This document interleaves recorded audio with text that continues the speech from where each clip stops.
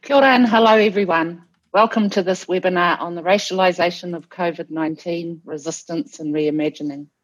Welcome to our Atlantic Fellows, Obama Fellows, and for the first time in our webinar series, a small group of Roddenberry Fellows. A really warm welcome. This week our Rhodes Scholars and alumni are not joining us because as we speak, important conversations are occurring for them about race justice and the Rhodes Scholarships. A huge thank you to our three speakers, Michael, Mera and Tracy, who will be taking a lead on the conversation today. Thank you also to Racial Equity Senior Fellow Rich Wallace, who will be closing today's webinar with his own poetry spoken word. Michael, Mera, Tracy and Rich, thank you for your generosity. Racism was this week referred to by Public Health England as the riskiest pre-existing condition for COVID-19 in the UK. A powerful statement because it lifts the lens away from race to racism. It is a pre-existing condition right across the world as more Black, Brown and Indigenous peoples are disproportionately affected with higher rates of infection and death. We acknowledge that this is all occurring against a backdrop of raised global consciousness around issues of race, police brutality and Black Lives Matter. This is not a new moment in time, but the most recent phase in an ongoing and long struggle for equity and racial justice. The dismantling of systemic social, economic, health and racial inequities requires powerful human ecosystems. The global ecosystem of fellows, Obama, Atlantic, Schmidt and Roddenberry, brings together leaders from across the world who are diverse in so many ways, but who share a deep commitment to justice. In this broader community, we hope that you will find solidarity, care, support and new ideas. While many countries are lifting restrictions, others are just starting to feel the full impact of this disease. And globally, when this first started, it took 3 months to get to 1 million cases. The last million cases in the world have come in just 8 days, with thousands of people still dying from this disease and most before their time. As a global community, the hashtag #MyPandemic isn't over until yours is even more true. To this end, could I ask that we all take a moment to remember those who have lost their lives, including those in recent times who have included immediate family members of our fellows.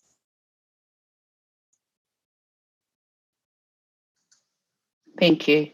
It's now my pleasure to introduce you to Tanya Charles, the Atlantic Institute Programming and Impact Lead, Senior Fellow Engagement, an extraordinary young leader who is making a significant change in the world, and we're very blessed to have her as part of our community. Thank you, Tanya. Thank you so much, Evie, for such a warm welcome. And it's really great to have our 5th webinar on this very pertinent and timely conversation and to be joined by speakers from very different corners of the world to really give us some thought and leadership on this topic.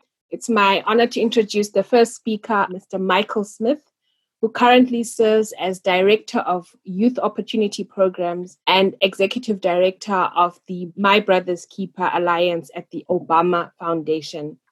The MBK Alliance leads a national call to action to build safe and supportive communities for boys and young men of color where they are valued and have clear pathways to opportunity. Michael was part of the team that designed and launched the My Brother's Keeper initiative, and he was also appointed Special Assistant to President Obama and Senior Director of Cabinet Affairs for My Brother's Keeper, managing the initiative and interagency task force at the White House. Michael is also one of our really wonderful Atlantic Fellows from the Racial Equity Program, and he's joining us to give us the first and opening remark, which we invite you to do at this moment. Michael, thank you so much. Thank you, Tanya. Good morning, good afternoon, good evening, wherever you are in the globe.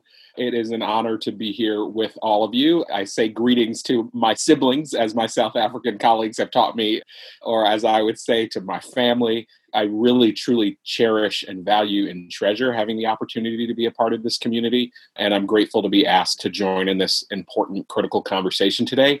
As Tanya shared, I lead our My Brother's Keeper initiative at the Obama Foundation and ran it in the Obama White House and was a part of the team that started it.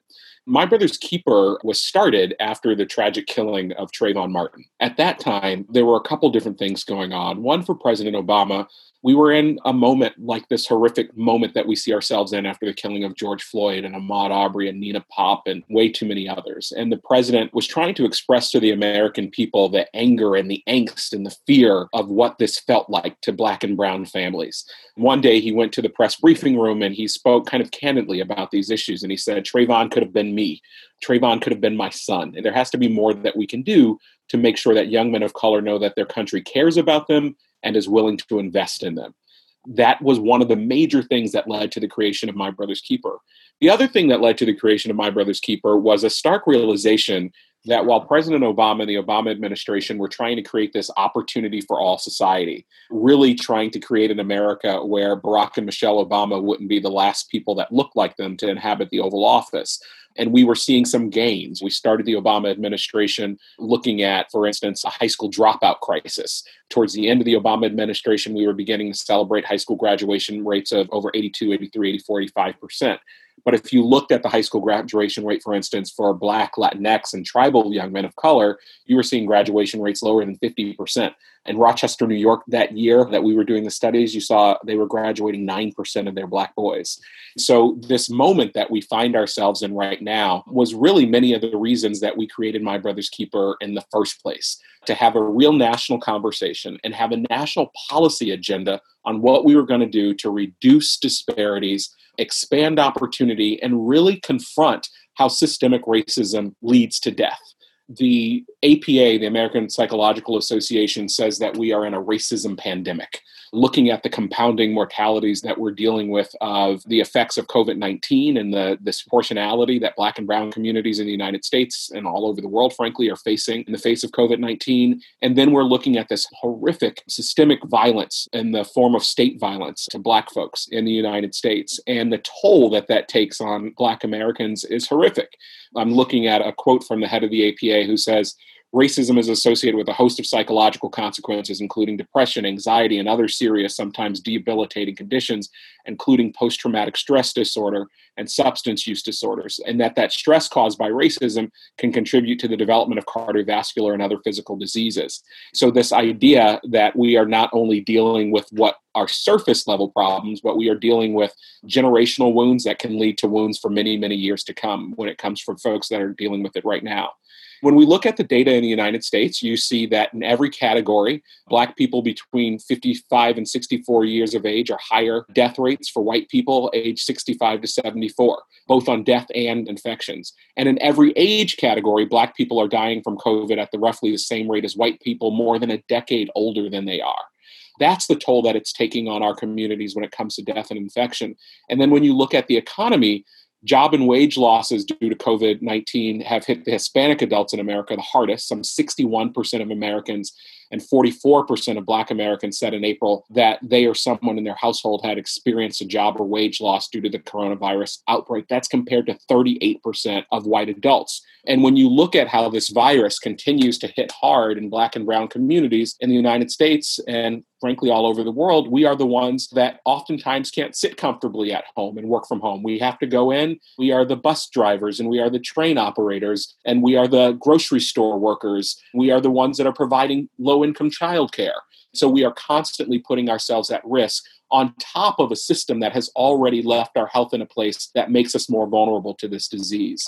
This moment that we're in, when we think about a racism pandemic, the anger that you're seeing, the response that you're seeing finally from some of our white colleagues in the United States is because it's so obvious, it's so present, you can't ignore it. And when you think about racism being lethal, it so often happens over longer periods of time. It so often happened without a video camera being present.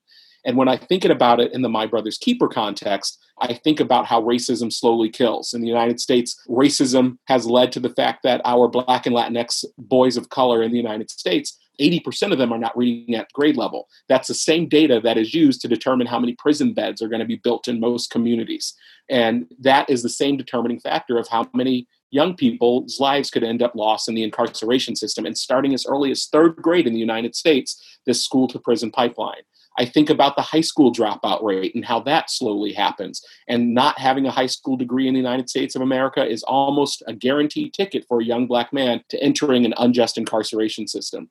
I look at our juvenile justice system, or we look at homicide rates in the United States, where Black boys, for instance, are 6% of the nation's population, but more than half of the nation's murder victims. How that slowly kills, how racism slowly kills. So when we think about slavery and Jim Crow and redlining and lynching, we still live in the United States of America where racism is slowly killing our Black and brown families, on top of the police violence that we're dealing with, on top of the horrific pandemic that we're seeing with COVID.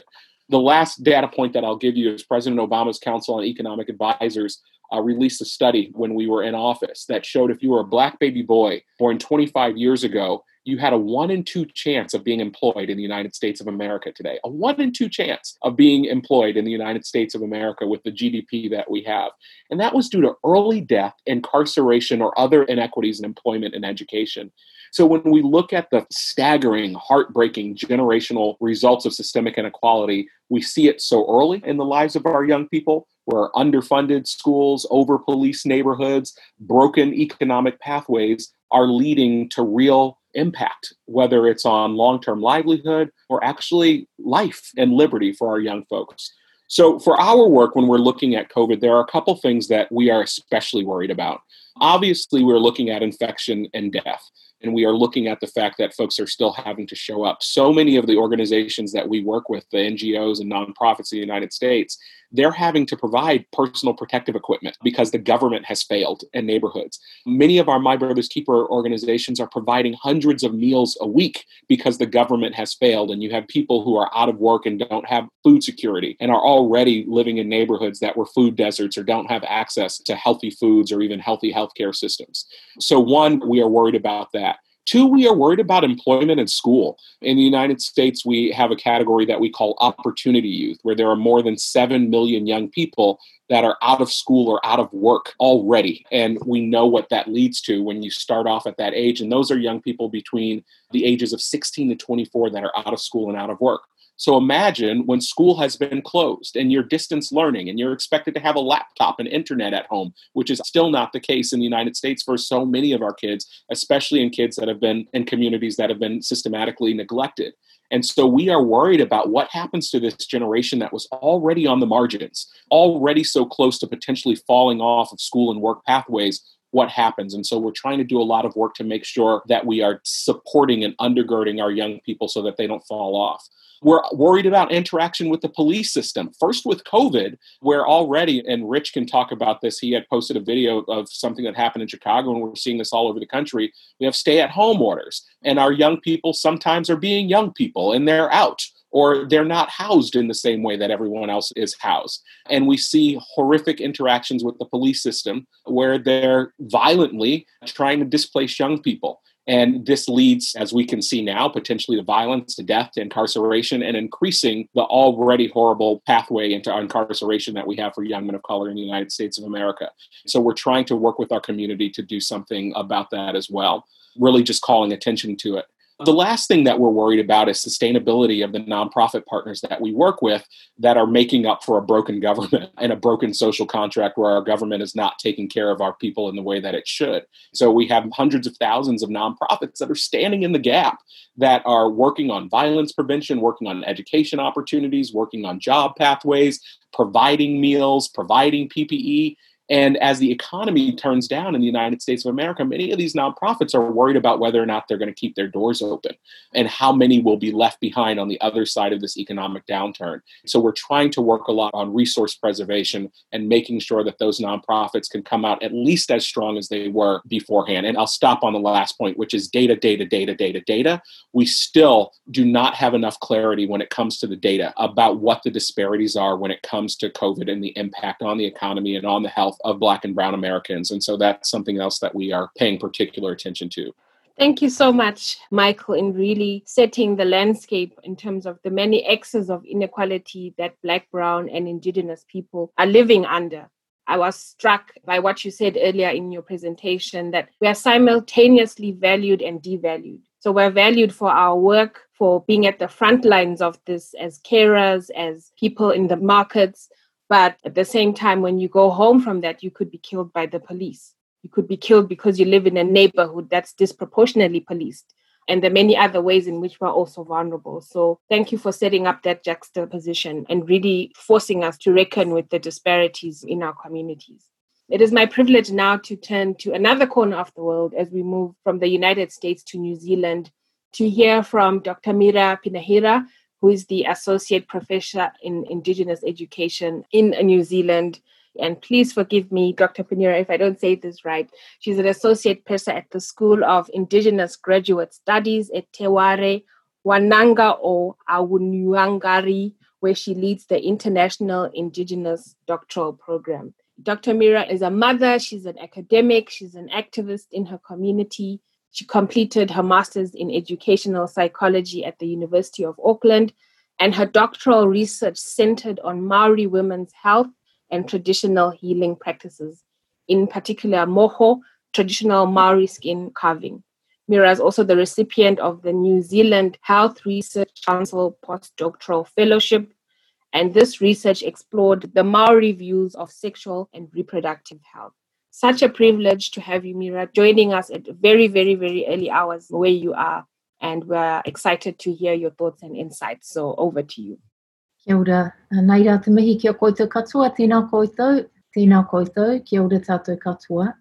Greetings, everybody. Yes, it's early in the morning here. It's 1 a.m., but I'm privileged to be here, and thank you for creating the space for these kinds of really, really important conversations. Nā reira, kei te mihi kia koutou katoa.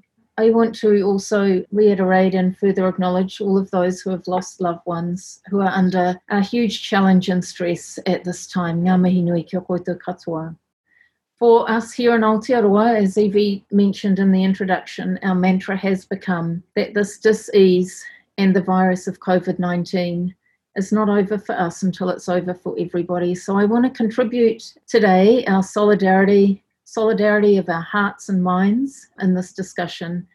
May our lessons learned be your lessons learned. May your lessons learned be our lessons learned. May we all have this conversation for the purpose of meaningful transformation of our communities that must continue in the face of both COVID-19 and racism, which are both pandemics, as Michael has just discussed. The latter of which, racism, has been around for much longer than COVID-19, yet remains and indeed spikes over generations as it is now. So I'm going to start today by sharing the story of a close friend of mine to give you a sense of our current context, which might be a little bit different to what you're hearing in the media. Her name is Ngāhina Hohaia, and she's a descendant of the people of Parihaka, which is a rural village known here for their staunch commitment to passive resistance in the face of New Zealand land wars in the 1800s in particular. Ngāhina, like me, also wears the markings of our ancestors on her chin, which are known as moko kauai. So there are lots of volcanic mountains in the city that my friend Ngāhina and I live in. Like many others, Ngāhina enjoys walking the tracks on the mountains. All of these mountains are in the lands and authority of Ngāti Whātua, the tribal nation of this area. Recently, that nation determined it would proceed with a project to remove the non-native or coloniser trees, as I call them, from the mountain, and would replant the native trees that were in abundance on the mountain prior to our colonisation. This has seen an uproar from the non-native community of the area, who have staged an ongoing protest on the mountain to save their coloniser trees. They are essentially standing in opposition to the tribal nation on whose lands they live. 2 weeks ago, my friend Ngāhina drove to the mountain, where she planned to park her car and then walk around the mountain tracks. This is her story in her words, quote, "I was just physically and verbally assaulted up at Ōwairaka Mountain this morning by an older Pākehā, non-Māori woman, when I told her to hold on to her dog as she let it walk in front of my moving car. She responded with, 'Shut up, you black bitch. You disgraceful idiots who go around with those mokos on your face.' As I took my phone out of my pocket, she stepped towards me and hit me. For a long time, Ōwairaka, this mountain, has been where I come to exercise for my well-being. How much longer is the Maunga Authority going to let o Wairaka, this Maunga, be overrun by this campaign? End of quote. Ngāhina subsequently laid a police complaint and an investigation is underway. In the meantime, there has been a large media response to the attack, many questioning the validity of the event, the honesty of my friend. However, there was an even more powerful response from our fellow Māori women, led by the local tribe, who organised and gathered on that same mountain in ceremonial Māori women's solidarity to chant, to pray, and to ultimately restore the Mauri, the sacred essence, to both my friend and the mountain itself. This was a circle of hundreds of women, also supported by menfolk and family, that reached beyond the circumference of a rugby field. Suffice to say, it was big. And so whilst we're yet to know the end of this particular story, we did not wait for justice from our police department or for the restoration of anything to come from a police department. Rather, we women acted as and when needed. Just shared this story as an example of the ongoing racism that Māori women face and know, alongside our Black brothers and sisters, alongside our Native and Indigenous relatives around the globe. It's also a story of how we know how to respond, to resist, and to enact our own sovereign ways of being. Aotearoa may have eliminated the COVID-19 virus, but we are far, far, far from eliminating racism. So I want now to address the kind of question that Evie posed for today's meeting. How is it that we can use the new equities that have been brought forward in this context of COVID-19?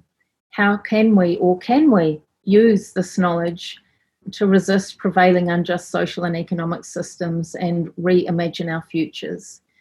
Can we? Yes, yes, yes, and yes.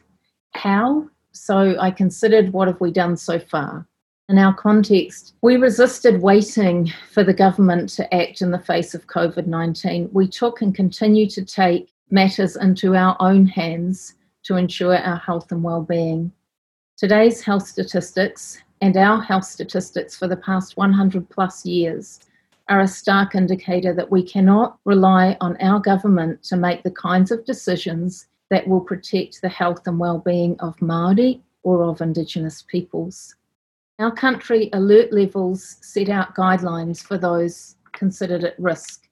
We, Māori, raised the bar of every guideline. So when the government decided that those over the age of 70 were to be considered vulnerable, we enacted that for those over 60 because we simply don't live as long as the majority non-Māori population. We are vulnerable earlier. When the government said those with respiratory illness were at risk, we knew immediately that meant most of us were at risk because we are disproportionately impacted by respiratory disease and all of the other conditions that our government decided put people at risk. However, what we know as Indigenous peoples is that we are survivors. Our mere existence is our resistance. Why? Because when things like the Spanish flu, malnutrition, land wars, Great Depressions have come close to wiping us out, we have continued to exist.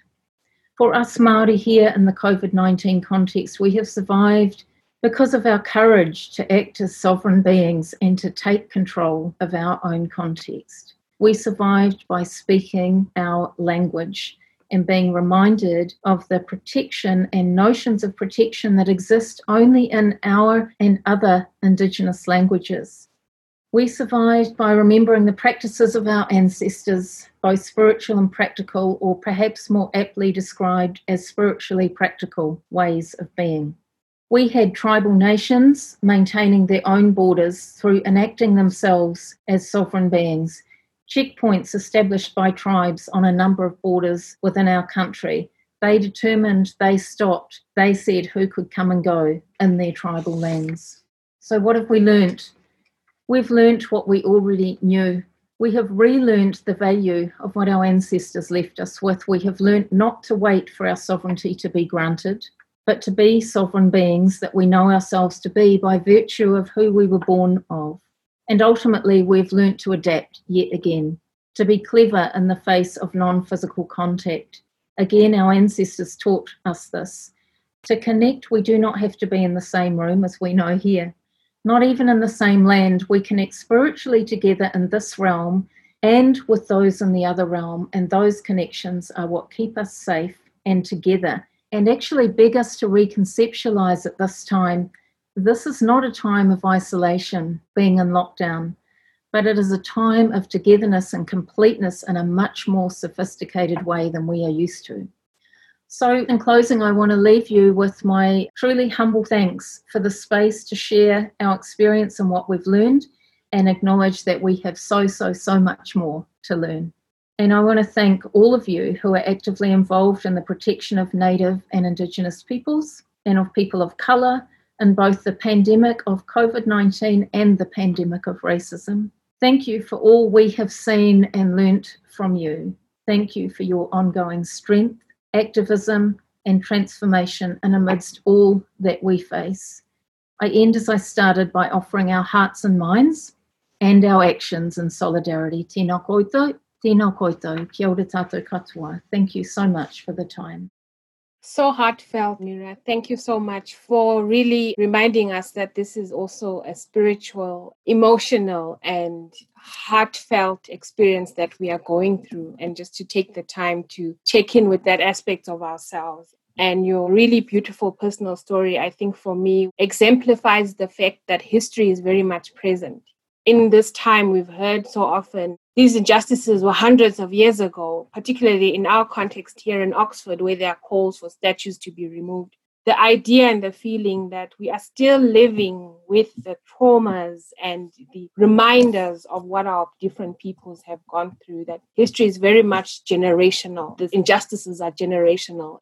At the same time, we can take matters into our own hands, and you've given us that beautiful example, as well as reminded us that we can do something about it. As our governments fail our communities, it helps us to then have a deeper understanding of why there's so much protest and so much demand, is because we haven't felt heard. And so, yes, we are connected across geography and dimension, and really so much gratitude to you for reminding us of that. Thank you so much, Mira. At this point, I'm going to introduce our final keynote, Tracy Joost. She's an Atlantic Fellow for Social and Economic Equity. She works at the International Budget Partnership in South Africa as the Senior Advocacy Officer, where she works alongside grassroots organizations to advocate for improved water and sanitation access to informal settlements across South African cities.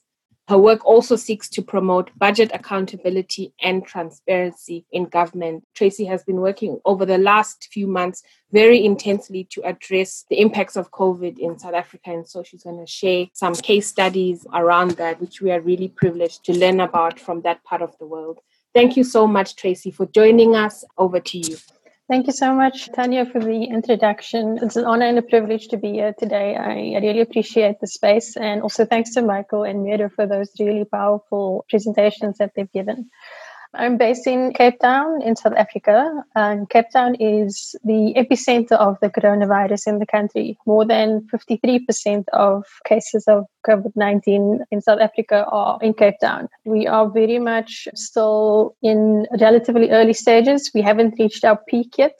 So I think the opportunity to think about post-COVID-19 is important, because I think the sooner we can start planning for the future, the better. But just to acknowledge that we are still very much in the midst of a crisis here. Secondly, to say that the South African government has not released information on race disaggregated data for COVID-19 cases. That's not to say that we don't have it. The National Minister for Health has been called to provide this information by opposition parties, but the response has been that this isn't about race. It's not important for us to release that information right now, which is obviously very concerning, because we need to, as Michael said very clearly, data. The more we understand about the way the virus is affecting different communities and particularly different racial groups, the more we can respond effectively. And this is particularly pertinent in South Africa, given our history of race-based discrimination and apartheid. So Well, I'm not able to speak to the data around race and COVID-19.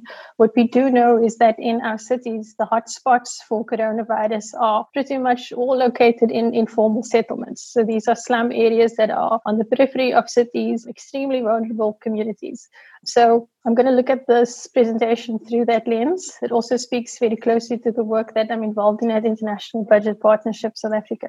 So I just wanted to start by giving a bit of context to informal settlements in South Africa. For those of you that may not be familiar, over 3.1 million people are estimated to live in informal settlements in this country, and disproportionately, those settlements are occupied by Black residents. So 95% of informal settlement residents are Black, 4% colored, and less than 1% are white and Asian. 11% of Black South Africans live in an informal dwelling. So the numbers tell a very clear story about racial inequity in South Africa.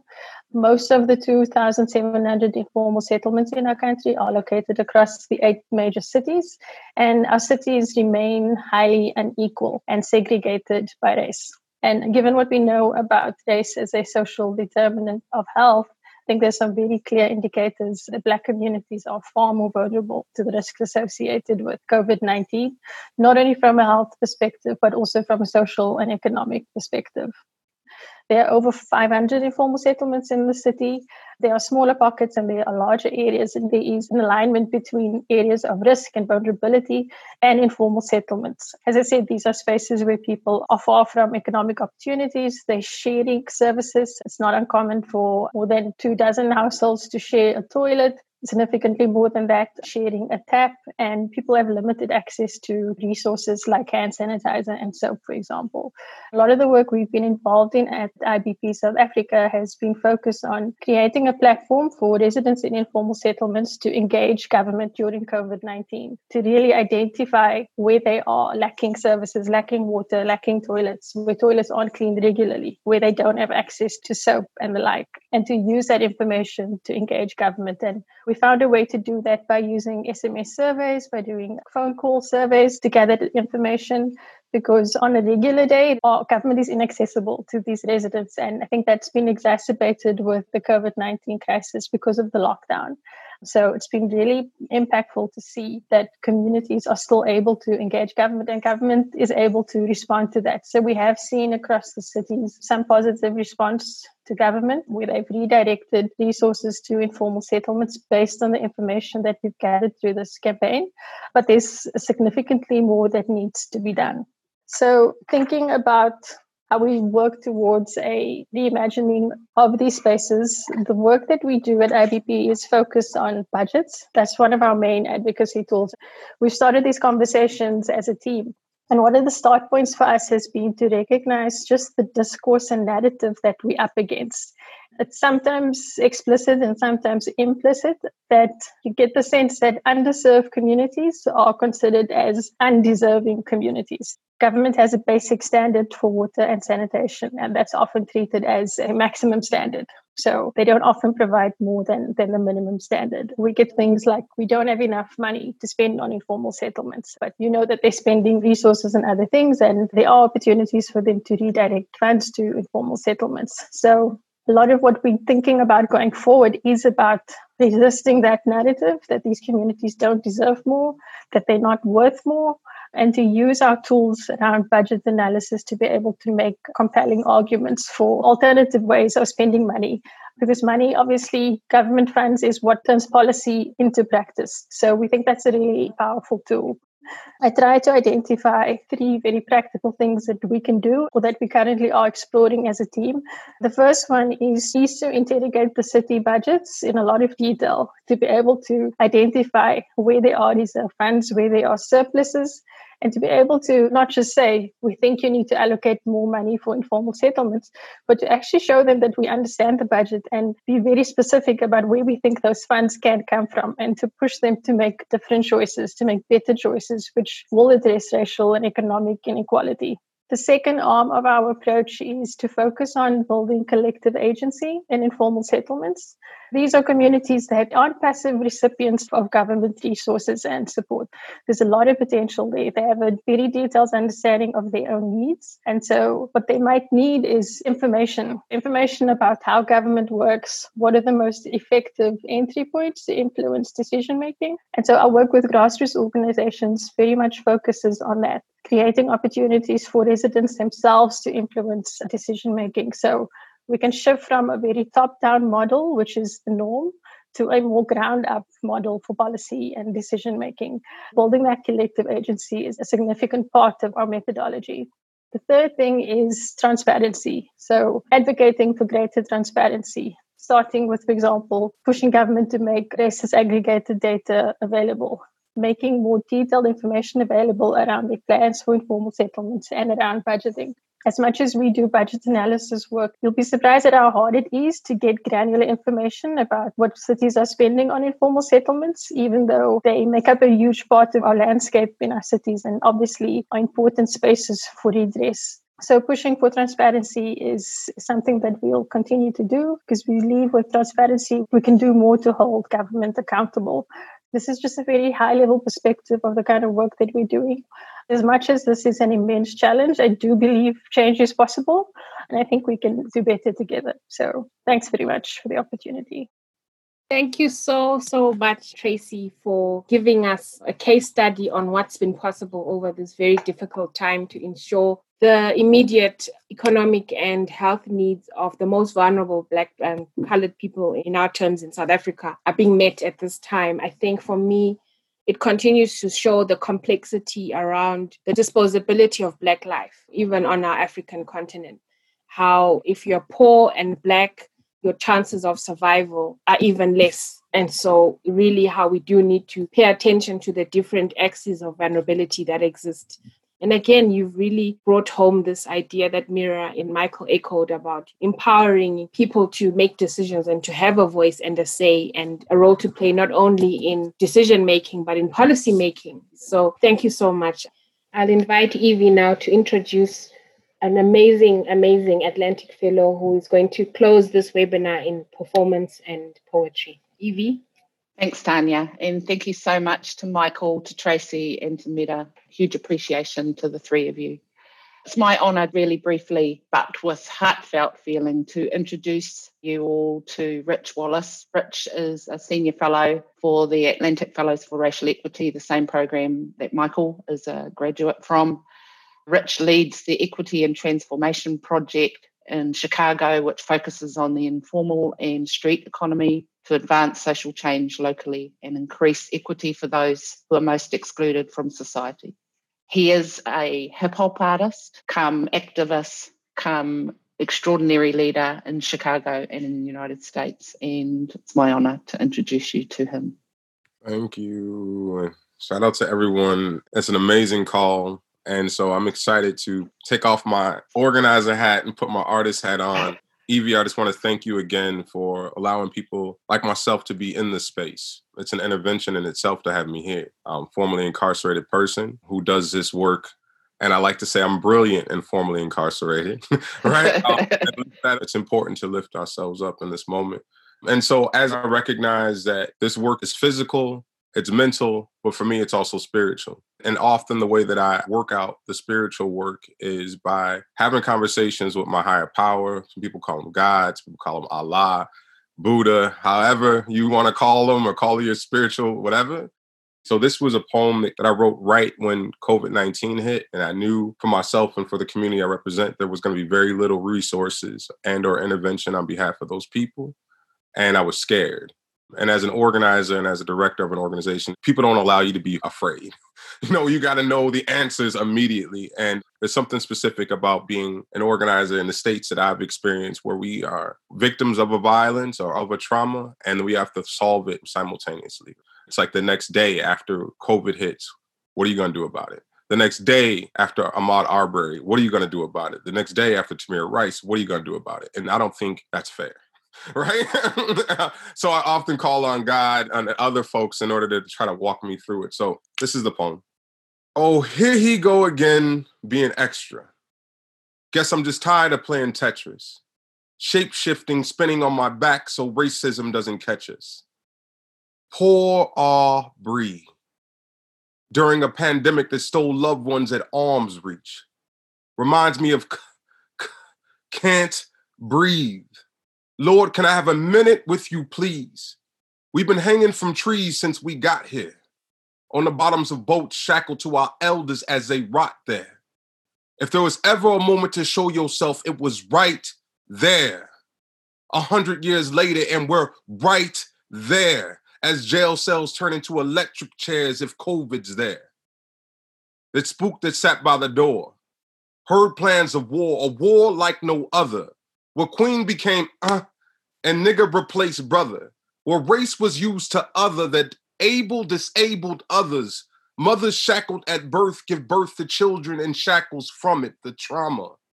Worn like armor, savage, I'm a monster, opposed to I'm a foster child. Our parents were taken from us. Don't tell me you didn't hear Tamir Rice, Sandra Bland, or Laquan, that you didn't see Trayvon Martin murdered on that lawn. The list goes on and on and on and on.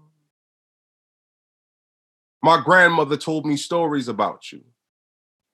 Told me to never doubt you, so I don't. I'm praying that you end this, but I'll settle for some hope.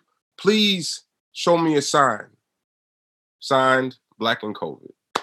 That's the poem. Hope you all liked it, enjoyed it. Thank you for having me.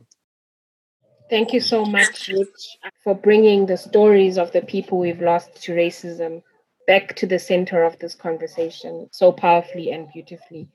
We also send our strength and love to you as you work in your own organization to deal with the fallout through, as you said, your own fears and tribulations. We honor that, and as your Atlantic community, we're here for you. On that powerful note, I do want to bring this webinar to a close. We have another webinar that's coming up on July 9th on humanity during and post-COVID-19. What is the state of humanity? Go well, everybody, and continue to be protected and to be safe yourselves and your loved ones. Until next time, it's bye from us.